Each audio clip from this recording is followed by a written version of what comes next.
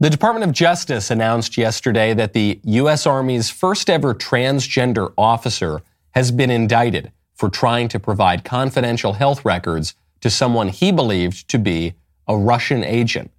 And today, we're just trying to make sense of the shocking news. Who could have possibly foreseen that a severely mentally ill man might do something unusual and disordered? It just doesn't add up. A man who thinks that he is a lady got confused about which country he is supposed to be serving. It's a regular man bites dog kind of story. That word service keeps coming back to me because while now, ever since the Obama administration, the U.S. military has become a place of entitlement for people with all sorts of circumstances that make them less than fit for the battlefield, it was not always that way. In the way back olden days of about a decade ago, the U.S. military was an institution dedicated to service, not to affirmative action, not to the affirmation of delusion, service. Tough guys signing up to sacrifice to protect the rest of us. Now that dynamic has flipped, not just in the military, but throughout virtually all of our institutions. An inversion that has already led to far greater disorder than a man in a dress. I'm Michael Knowles. This is The Michael Knowles Show.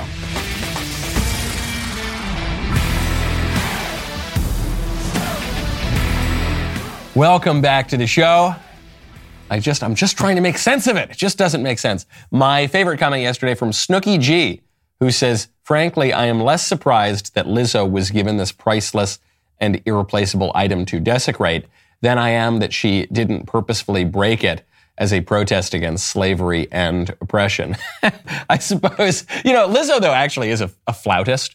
So I suspect she actually really enjoyed playing the flute. But for the libs who set this whole thing up, yeah, it's true. They hate James Madison. It's all a big political stunt. Founding fathers bad, racist, terrible, evil, America bad. This is just making a mockery of all of that, which is why you have this lady jiggling around with barely any clothes on, making a mockery of James Madison's flute. But they wouldn't destroy it necessarily, at least not at first, because in many ways, these national symbols that they desecrate, it actually, those symbols and institutions have more value to the libs if they are kept around in some way. So the institutions and the symbols have more value to the libs if the libs can just destroy them, rip out their guts, invade them like Invasion of the Body Snatchers, and then kind of prance around in them. And this is true of virtually all of the institutions. The church. The libs go into the churches, they gut the churches, they pull out all the stuff that make the churches, and then they go in and turn them into some kind of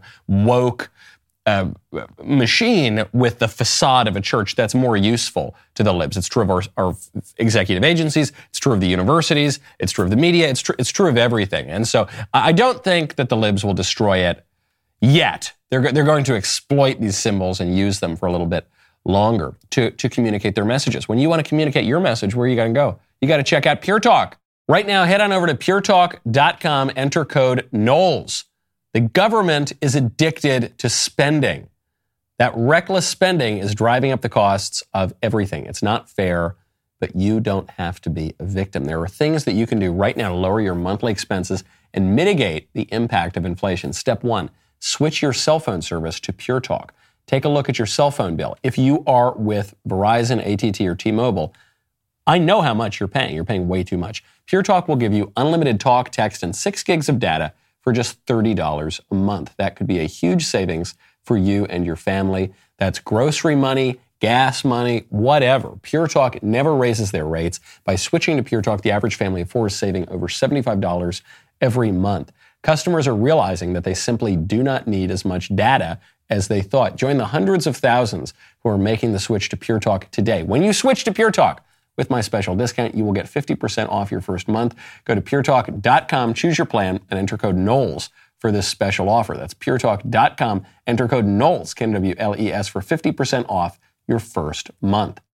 On the civilian side of things, putting the military aside for a second, on the civilian side of things, Virgin Airlines has just made a big announcement. They've got a big dress code change for their stewardesses, and now stewards, I guess, also in the airline, because, well, it's a little confusing, I guess, because now the stewards can dress like the stewardesses and the stewardesses can dress like the stewards. Virgin announces, we've changed our uniform code to give our crew, pilot, and ground teams the option to choose which of our iconic uniforms designed by Vivienne Westwood best represents them. That was a Freudian slip because now the uniforms are going to be ironic rather than iconic because the men are going to dress like ladies and vice versa.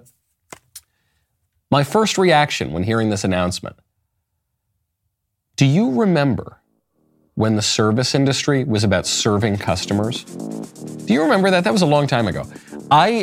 I've worked in the service industry before. I've worked in restaurants, I've worked catering, I've worked in fast food, and call me old-fashioned. When I was coming up in those jobs, the point was to give the customer what the customer wanted. The customer was always right. Your job in the service industry is to make the customer feel more comfortable, feel better. I do not want to see some husky, deluded man wearing a skirt on my flight. I never fly Virgin anyway, but if I were to fly Virgin, I mean, it's a completely failing airline. This is probably some last gasp, desperate effort to save their stock. But if I did ever find myself on one of those airplanes, I would not want to see some husky, confused dude prancing around pretending to be a chick. I don't like that as the customer. Now, you might say, well, what about the stewardess or steward? Or I don't care. My job is not to accommodate them. Their job is to accommodate me as the customer. And then when I'm working in the service industry, my job is to accommodate my customers. Okay? I remember I was working a catering job many years ago. And the manager who was running the shop, he said, okay, I remember, guys, what is this all about? What are we all doing here? What's the purpose of this job? And in my mind, I thought, I don't know, to make a little bit of money and then go home. But no, that's the consequence of it. Sure, I guess that's why we wake up and go to work to some degree. We got to feed ourselves, put a roof over our head. But what is the purpose of that industry? The purpose of that industry is to serve the customer. And we've totally inverted that now. Now it's all about making the service people feel good about themselves. And it's true in the military too. The military, which was all about sacrifice, and you sign up and you put yourself in danger and you don't get paid very much and you don't get good food and you don't get to sleep very well. And it's just hard. It's a really hard job. But you do that because you are serving the public. And now what do we hear from the military? Well, it's my right. As a transsexual, gay, lesbian, this, that, the other thing, it's my right to serve in combat. No, it's not your right. The military is not about your rights at all. You sign your rights away when you join the military. At least you're supposed to. It's supposed to be about sacrificing other people. But we can't think that way anymore. Our cult of selfishness, which you saw led by the left, but it has not exactly been resisted by the right either. The right has embraced its own version of the cult of selfishness. Greed is good. Money at all costs. Wolf of Wall Street kind of Ayn Rand style right-wingedness in America. It's just the flip side of that kind of selfishness, the individualism, the incessant focus on my rights and entitlements. It's everyone in America has kind of bought into this, but no one's benefiting from it. It hasn't led to a flourishing country. It's just led to a selfish country where no one's serving anybody else, and then everybody's miserable. Speaking of refusing to serve, an amazing story in the Washington Post about someone who works for the Department of Child Services. And I guess it's a she, but she now identifies as a he. And so the Washington Post calls her he, and the WAPO says, he came out as trans. Then Texas had him investigate the parents of trans kids. And this confused lady who dresses like a man was very upset by this because the Texas governor came out and said, look, it is child abuse when parents try to convince their little sons that they're daughters and daughters that they're sons, and especially when they take them to doctors to pump them full of hormones and chop off their body parts. It's a child abuse, and it might not even be an intentional child abuse, but it is.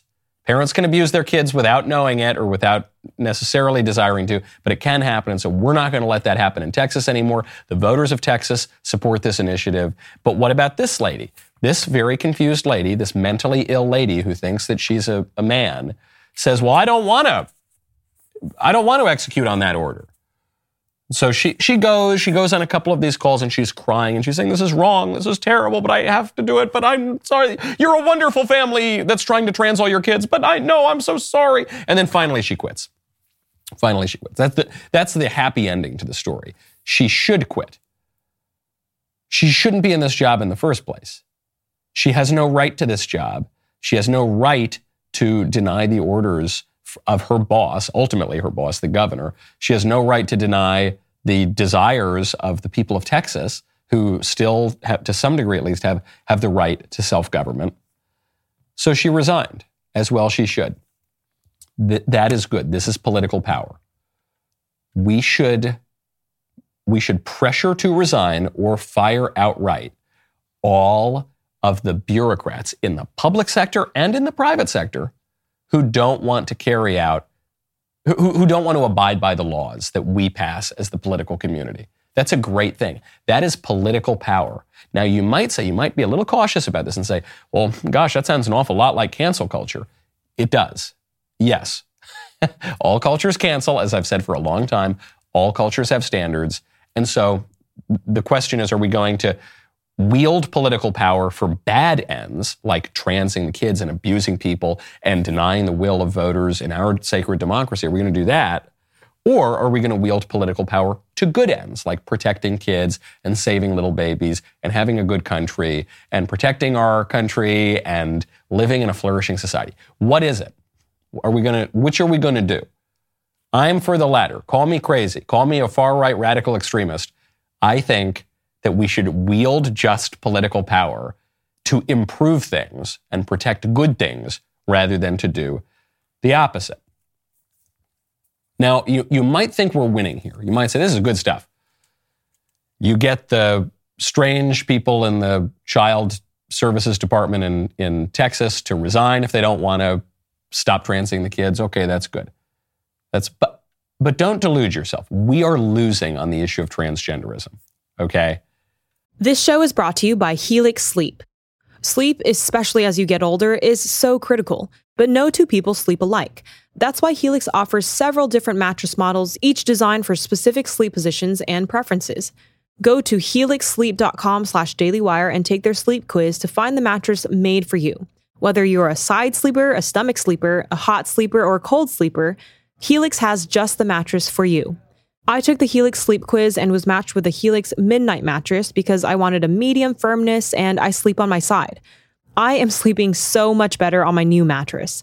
Don't want to take my word for it? Well, Helix has been awarded the #1 mattress picked by GQ and Wired magazine. It's even recommended by multiple leading chiropractors and doctors of sleep medicine as a go-to solution for improving your sleep.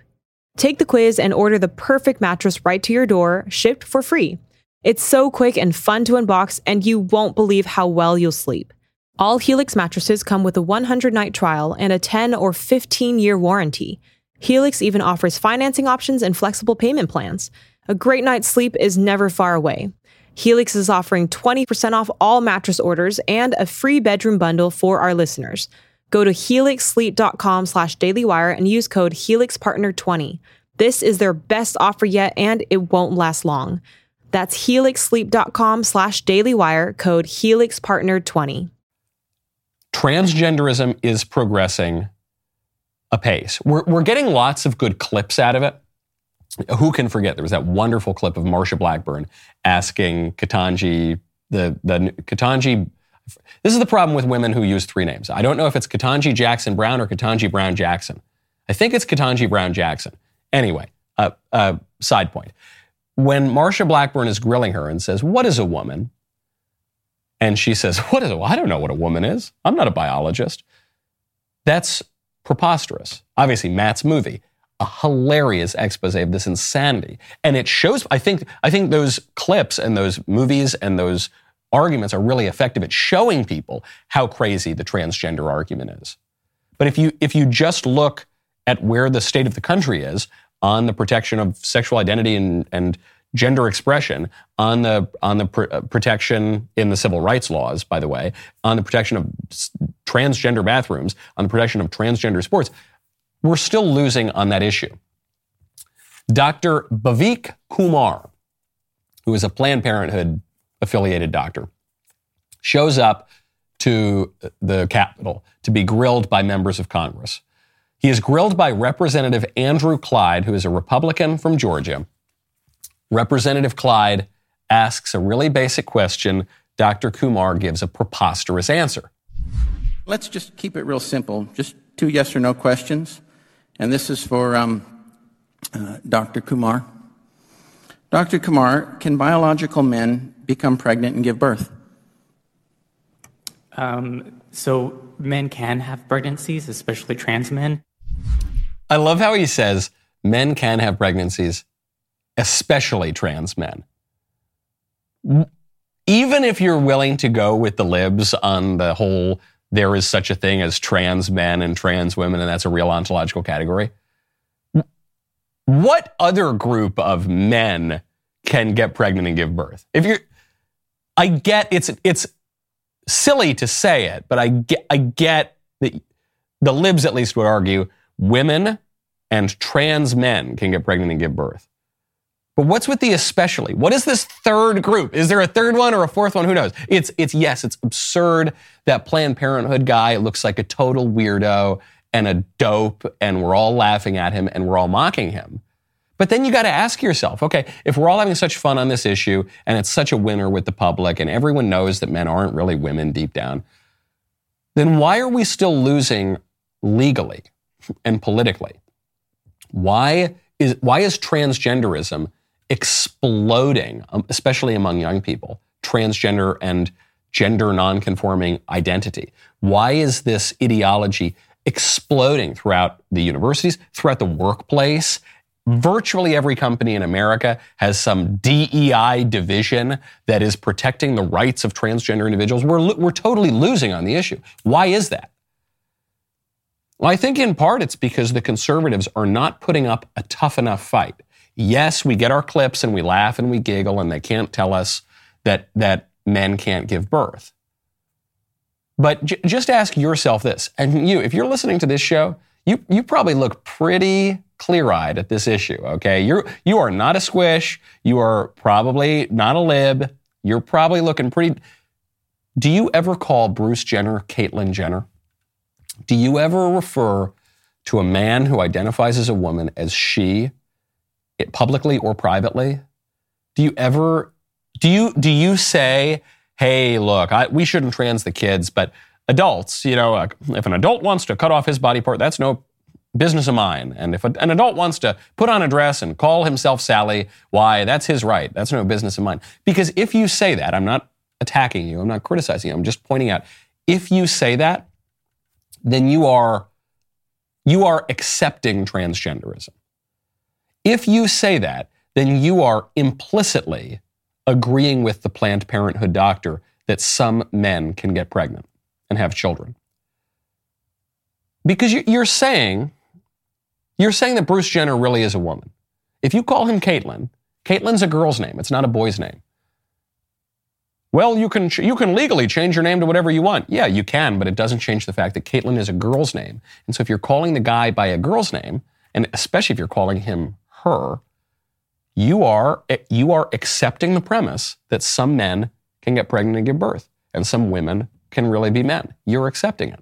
If you say that men can get adults can get the gender-affirming surgery, then you are accepting the premise that some men can get pregnant. You're not saying it in exactly the same crazy kind of terms as that weirdo from Planned Parenthood, but you're saying the same thing. And I fear that in this effort to just have a conciliatory middle ground, and okay, well, just don't do it to the kids. Okay, just don't do it to the 8-year-olds. Okay, just don't do it to the 5-year-olds. Okay, we keep losing more and more ground. If we're not willing to be hardcore on this issue and just say, no, it's all insane. Transgender surgery obviously should be banned for everybody. No man has the right to call himself Caitlyn. We will never refer to him as her, and bathrooms are going to remain single sex in virtually every case, unless it's a small shop and there's only one bathroom to begin with. Unless we're willing to go all the way on it, we're going to lose the issue. And we'll get fun clips along the way, and we'll giggle, and we'll say, look at these crazy leftist snowflakes. And then they're going to keep winning politically. Do you remember 5 or 6 years ago, we used to say, oh, these crazy snowflakes on the campuses, just wait until they get to the real world. Then those crazy, silly, triggered snowflakes, then they'll learn. And then what happened? The silly, crazy snowflakes got to the real world and just completely changed the world. And now we're living in their world. I'm only laughing because I either laugh or cry. Okay? So yeah, we should laugh at it. We should make fun of it. We should point out the absurdities. But we got to stand firm politically. If we're not willing to exercise the political power, we're going to be laughing all the way to the gulags. Speaking of Republicans losing, gosh, we could do a week of shows on that. Mitt Romney, former GOP presidential nominee, unbelievably. Mitt Romney is refusing to support a Republican. That's not a big story. There have been plenty of times when Romney refuses to support Republicans. But in this case, Romney is refusing to support his fellow Utah senator, his fellow Republican Utah senator, Mike Lee. Mike Lee, a conservative, as mainstream a guy as there is, as good, upstanding a sort of guy as there is. I don't know Mike Lee very well, but I've met him on a number of occasions and chatted with him, and he's a great guy. Nothing really to object to in Mike Lee. Mitt Romney, and Mitt Romney and Mike Lee both have the same religion even. Same place, same religion. He refuses to support it. Why? Because Mike Lee is getting a challenge from that silly, never Trump CIA operative who tried to run against Donald Trump in 2016, Evan McMullin. And Evan McMullin has no shot whatsoever, but he could be a sort of spoiler. He could take away support from Mike Lee. He could throw a clear Republican seat into question. He could deny Republicans the Senate majority. This is going to be a razor-thin election in the Senate probably. And so Romney is willing to give up Republican control of the Senate. For what? I don't know, because he says that he's friends with both guys. He says, I'm friends with Lee, I'm friends with McMullin, so I'm not going to endorse either, according to people close to Mitt Romney, according to the Washington Post. Why would he do this? Because Mitt Romney doesn't care about who has control of the Senate, because Mitt Romney probably wants to lose. He probably sort of wants to lose. I think a lot of these guys, a lot of these loser Republicans, I think they often want to lose because it's a lot easier to be in the loser position because then you don't have any accountability, you don't have any moral risk. I remember this during the Trump fights of 2016. A lot of the people, there were plenty of reasons to be skeptical of Trump in 2016. I'm not downplaying that. But when he became the nominee, a lot of people didn't want to vote for him because they didn't want to bear responsibility for him because there was risk. We don't know. We've never seen this guy hold office before. And so I don't want to put my name on this because if we win and then he does stuff, I might feel responsible for that. But if I sit it out and allow Hillary Clinton to win, I will also be responsible for that. But I can at least have some deniability that I'm responsible for Hillary. And then she's going to do all sorts of terrible stuff. And she's going to kill the babies and trans the kids and destroy the country and open the borders. But at least I won't have any moral responsibility. I think a lot of these guys kind of like losing. They kind of like losing because it's just easier. And they can keep raising money and they can keep going on TV and they can keep pretending to fight and they can keep pretending that they're morally pristine, but they're not. They're not getting anything done. They're just cowards with a lack of vision. Speaking of Republicans, by the way, huge, really, really big news report out on Republicans. This is from The Hill. Republicans are pouncing again. This happens every so often. The Republicans, I don't know, it's like maybe they have restless leg syndrome or something, but their muscles stiffen up and they pounce. They pounce all the time. Well, now the Republicans are pouncing on ailing markets to criticize Joe Biden. That's the news story from The Hill. You see, the news story is not that the markets are collapsing. The story is not that the Biden economy is a disaster. No. The story is that seeing all of those things, the Republicans, they sort of crouch down and they get really low to the ground, and then they pounce. That's the story.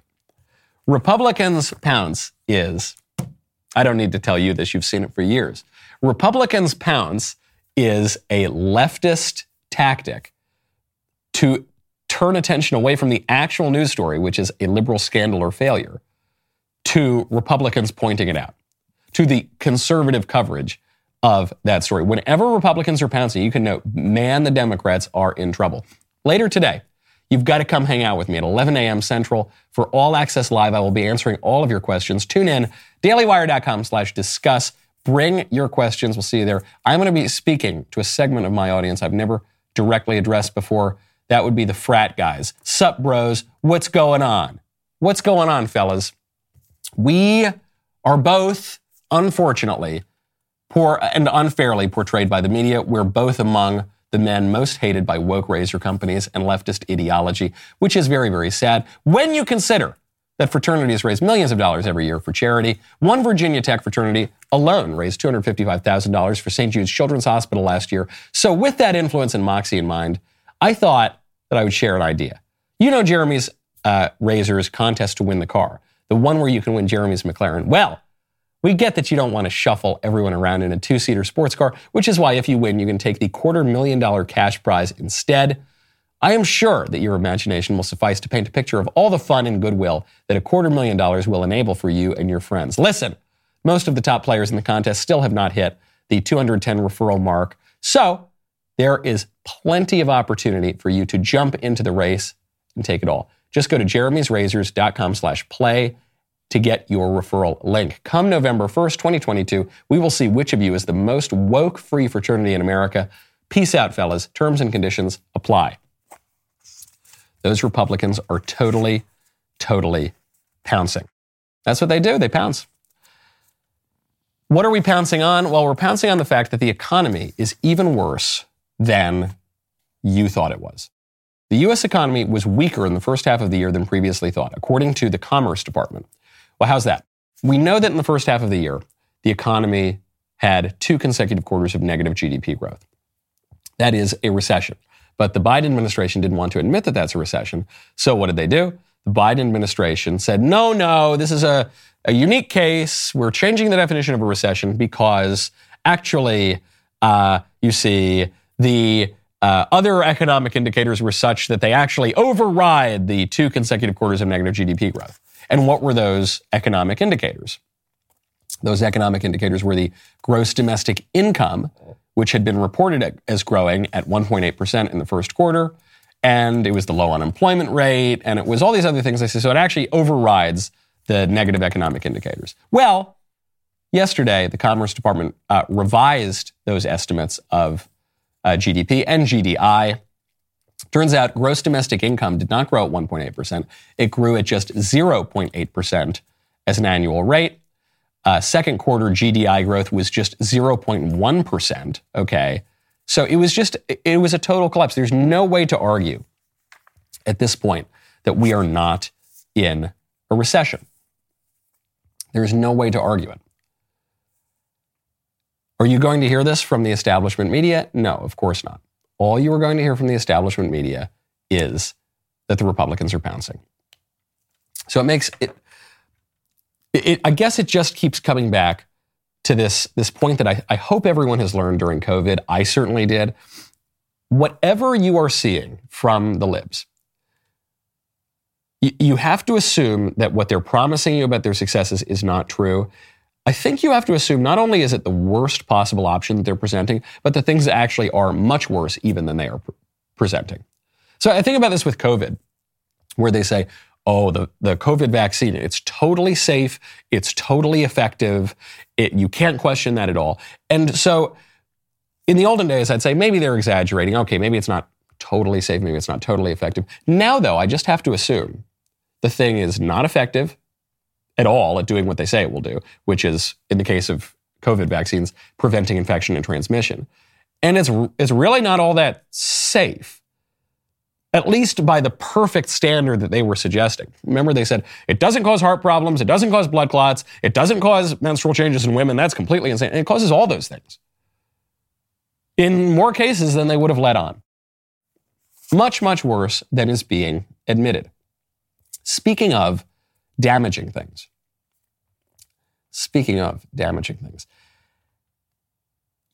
Did you hear this story about the Nord Stream 2 pipeline and the Nord Stream 1 pipeline, actually? So this is the secret story of the Ukraine-Russia war. Russia has a pipeline to Europe, 2 pipelines, Nord Stream 1, Nord Stream 2. Those pipelines allow Russia to send gas directly to Europe, bypassing all sorts of problems that they have, by allowing them, giving them the opportunity to go into Ukraine. And it's really a war that's largely about energy leverage. Okay. So a couple of days ago, we find out that the Nord Stream pipelines become damaged. Who damaged the pipelines?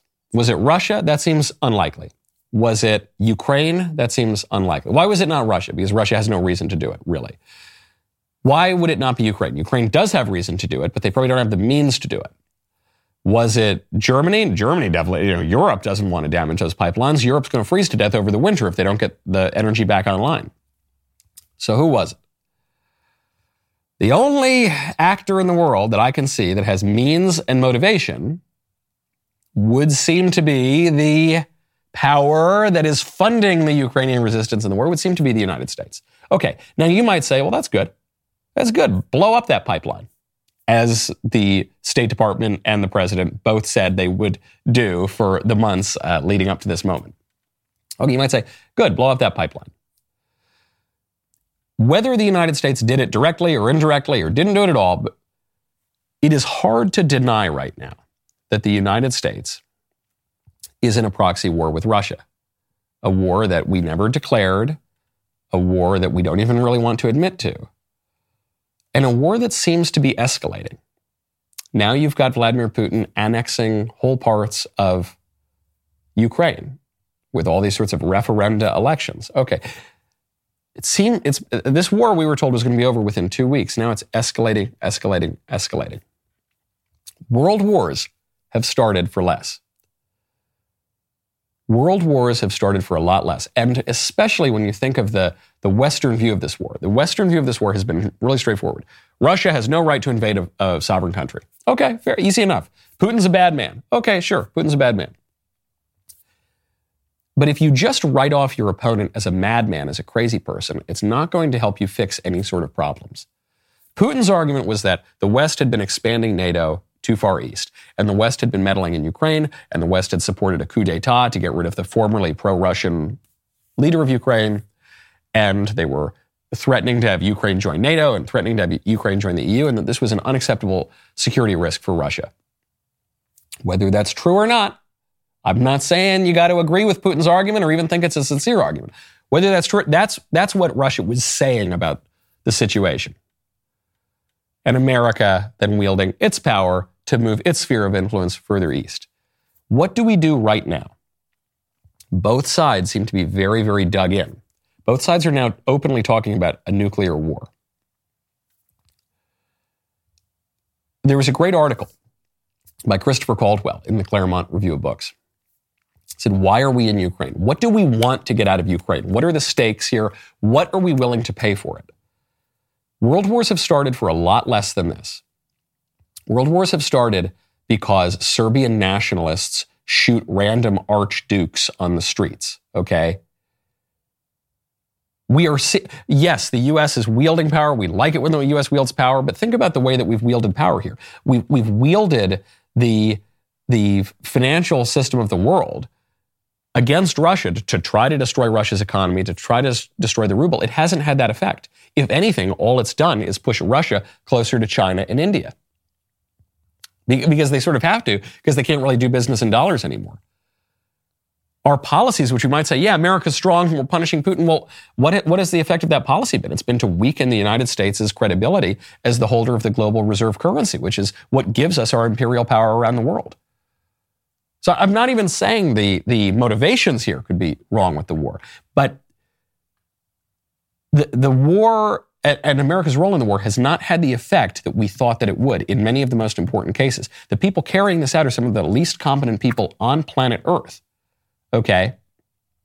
Do we really trust these guys to continue to manage the situation that they've bungled from the beginning as we get closer and closer and closer to a seriously hot, escalated war with a nuclear former superpower? I don't think I trust these guys. I don't think I trust the guys who think that men are secretly women and who bungled our economy and bungle our immigration, bungle everything.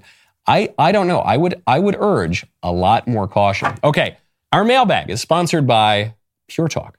Go to puretalk.com, select a plan, and enter promo code Knowles to get 50% off your first month. Let's take it away with the voice mailbag. Hey, Michael, I've been a long-time listener, first time asking a question.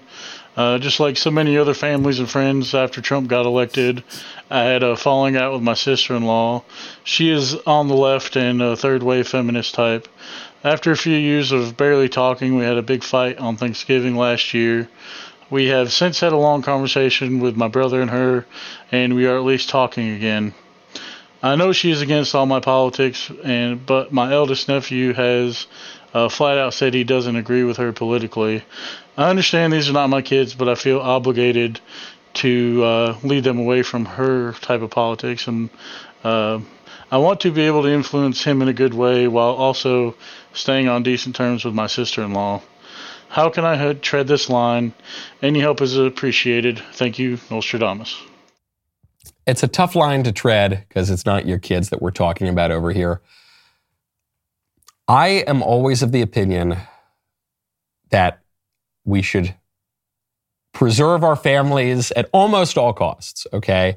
And yes, it's very frustrating when you see your siblings and your cousins and whoever who are,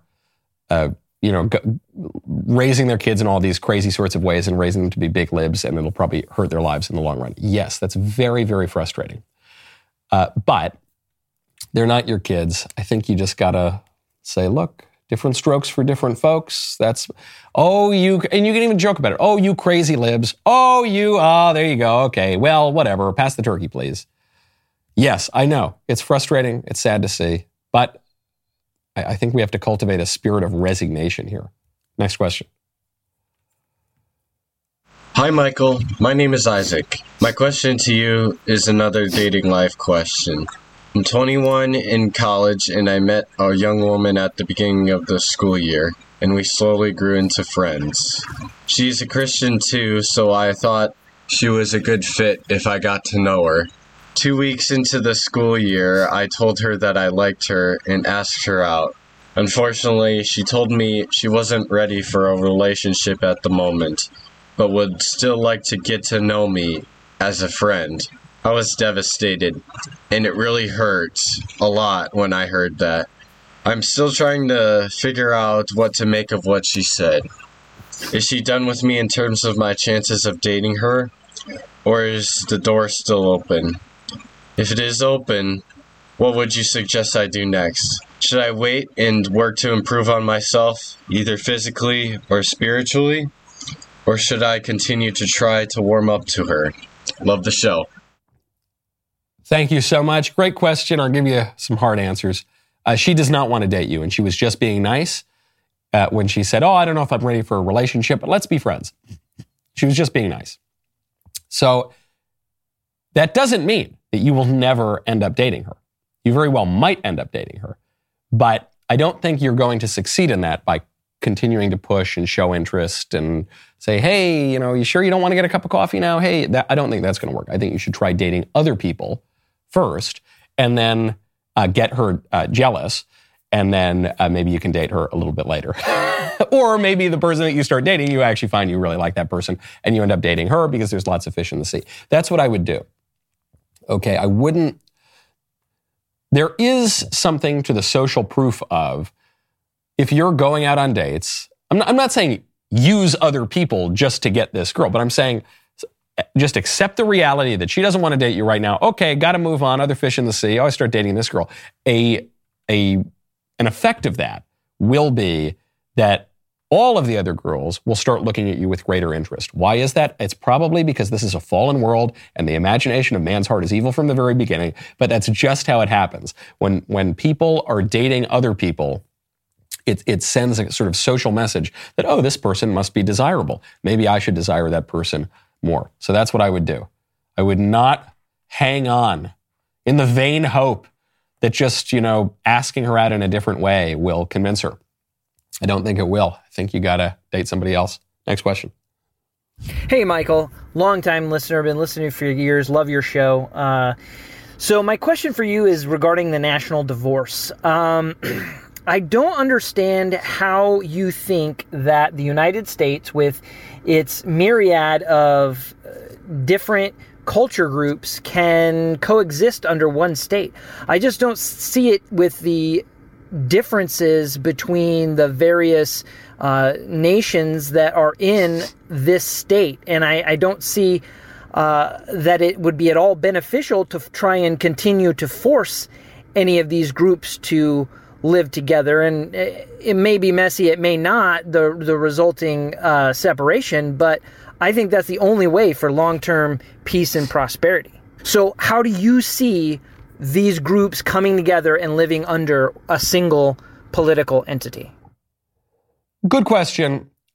I guess I'd flip the question back on you. You're saying there are different nations within the putative nation of the United States. And so it's crazy to suggest we all live under one roof, so we got to split up. What do you mean by nations? Do you mean all the different races and ethnicities? That's true. That's true. It's pretty weird how many we've got under one roof in a nation rather than, we don't call ourselves an empire. There have been empires in history that have lots of different ethnic groups and racial groups, but very few nation states that would say that. Okay, so how are we all supposed to live together? How are we supposed to split up? You've got, how many races and ethnicities do you have in America? All of them? Like all of them on Earth? All living in all different cities and states together. So how are you're not going to split people up based on race or ethnicity, even if you wanted to. Religion? Okay, religion's it's a little bit more of a set enclave, but not really. Okay, sure, the Mormons can break off in Utah. How about the rest of us? How are you going to divide the country that way? The libs and the conservatives, again, we got a ton of purple states, got a ton of conservatives in the blue states, a lot of libs in the red states. How are you going to divide that up? I oppose the national divorce because I oppose divorce entirely. Because I just think it's bad and disordered. And there's no end to it. There is no end when you start talk of the national divorce. We're going to have 330 million different nations on one slab of a continent. It's just not, I just don't see, you're asking me how I think we can continue to live together. I don't know, we'll just keep on keeping on. What we're all so different, right? I guess we should use the force of culture and politics to make us all a little bit more united, and united in a good way with our eyes toward good, true, and beautiful things. That's what I would do. And I want to use culture and politics to do that. Simple enough answer. Will it happen? I don't know, but it's simple enough. What's your answer for the national divorce? How are we supposed to do that? I've never heard in any way a compelling argument for how the United States is supposed to break up. At all. Forget about peacefully. I've certainly never heard any argument for how we break up peacefully. But how do you break up at all? I just don't see it. Next question. Hello, love guru and austere religious scholar Michael Knowles. My name is Vincent. Love the show. Anyways, I have a hypothetical proposal that I think should go into law.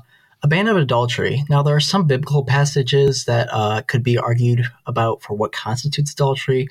But if we were at the very least in law to define adultery as a currently married person having sexual intercourse with someone other than their current spouse, how well do you think something like this could look in Congress?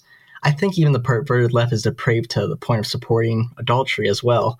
But how willing do you think those in Congress would be able to accept a proposal like a ban of adultery? Thanks. Congress, I don't know, but at the state and local level, that seems like a no-brainer to me. I mean, adultery is illegal. At the very least, it's a breach of contract. And we've had plenty of laws against adultery in American history. So yeah, for sure. For sure we should ban adultery. If not at the federal level, at least at the state level. Yeah. I think conservatives might be open to that. A lot of conservatives had fallen into the kind of libertarian squishy traps for many years. But I think we've come out of that. I mean, this is what I write about in my book, Speechless, which was trying to push the conservatives out of that. And I think largely it worked. And other people are advocating a more robust, courageous, morally clear form of politics anyway. So yeah, totally. That's like a no-brainer. Okay, let's get to some regular mailbag questions from Elaine. No, I'm sorry, not Elaine. Ephraim. Very different names. Ephraim says, "Hey, Michael, I want to get your take about a certain aspect of marriage. Do you believe you should wait to marry someone you are absolutely infatuated with, like in the movies, Or do you think that expectation is unrealistic and will keep you single? I'm an Orthodox Jew, and my parents are trying to set me up via a shidduch, speed dating with arranged matches, so that I can start a family soon. That's the way they met and married in under 2 months, and they claim they grew to love each other over time. I want to meet a girl I truly love before I marry, though, so I'm torn. Thanks. Good question. I married the love of my life. I married a girl that I just fell head over heels in love with when I was like 11 or 12, okay? And that gives me great comfort. And we split for college, and I dated other girls, and I wake up some nights in a cold sweat thinking about the horror of had I married someone other than my wife. I mean that without a hint of hyperbole. It is one of the great consolations of my life that I know I married this gal that I just absolutely adore. And you won't have that sort of certainty if you do the kind of speed dating, arranged marriage type thing. Now, that said, there's a pitfall to the, just marry for your own romantic desires and love and journey kind of thing, which is you could be 35 years old, 40 years old, or older and not get married and say, oh, well, there's always someone better around the corner. Oh, I just haven't met the person yet. Oh, swipe right, swipe right. And so your family and your community, especially in your religious community, they will have a great deal of wisdom on how to get married and have a good family and what's best for you. So you don't want to disregard that either. I just think, as I often say, I don't think it's a cop-out. I think it's actually the truest answer here. You need to use your prudence, okay? And so for me, I would actually try to seek a sort of middle ground here, which is instead of just walk outside, throw a stick, pick the closest person on the street and say, okay, you're my wife now, I would date yourself and kind of, take a little bit of time, try to get to know people. Maybe you meet some girl at wherever social situation you're in, but also get the input of your family, also take their advice seriously. I would try to do both of those things. And I think that could give you the best of both worlds. Next question. Next question is from Pete. Hey, Michael, I've been a DW Plus member for almost a year now and never miss your show, even if I have to listen to 2 or 3 in a day. I always catch up, my man. I have a question for you. Other than cigars and libations, great choices, by the way, what do you do to relax and recenter? I'm guessing play with the kids is at the top of that list, but that's a given. Was just wondering. Keep doing what you do. Let's hold all the squishers accountable. Great point. I don't play with my kids to relax. I don't find that relaxing. I find it very fun and sublime and wonderful, and I adore it. But it's exhausting. That doesn't relax me at all. Yes, I smoke cigars. I'll have a drink or two at night.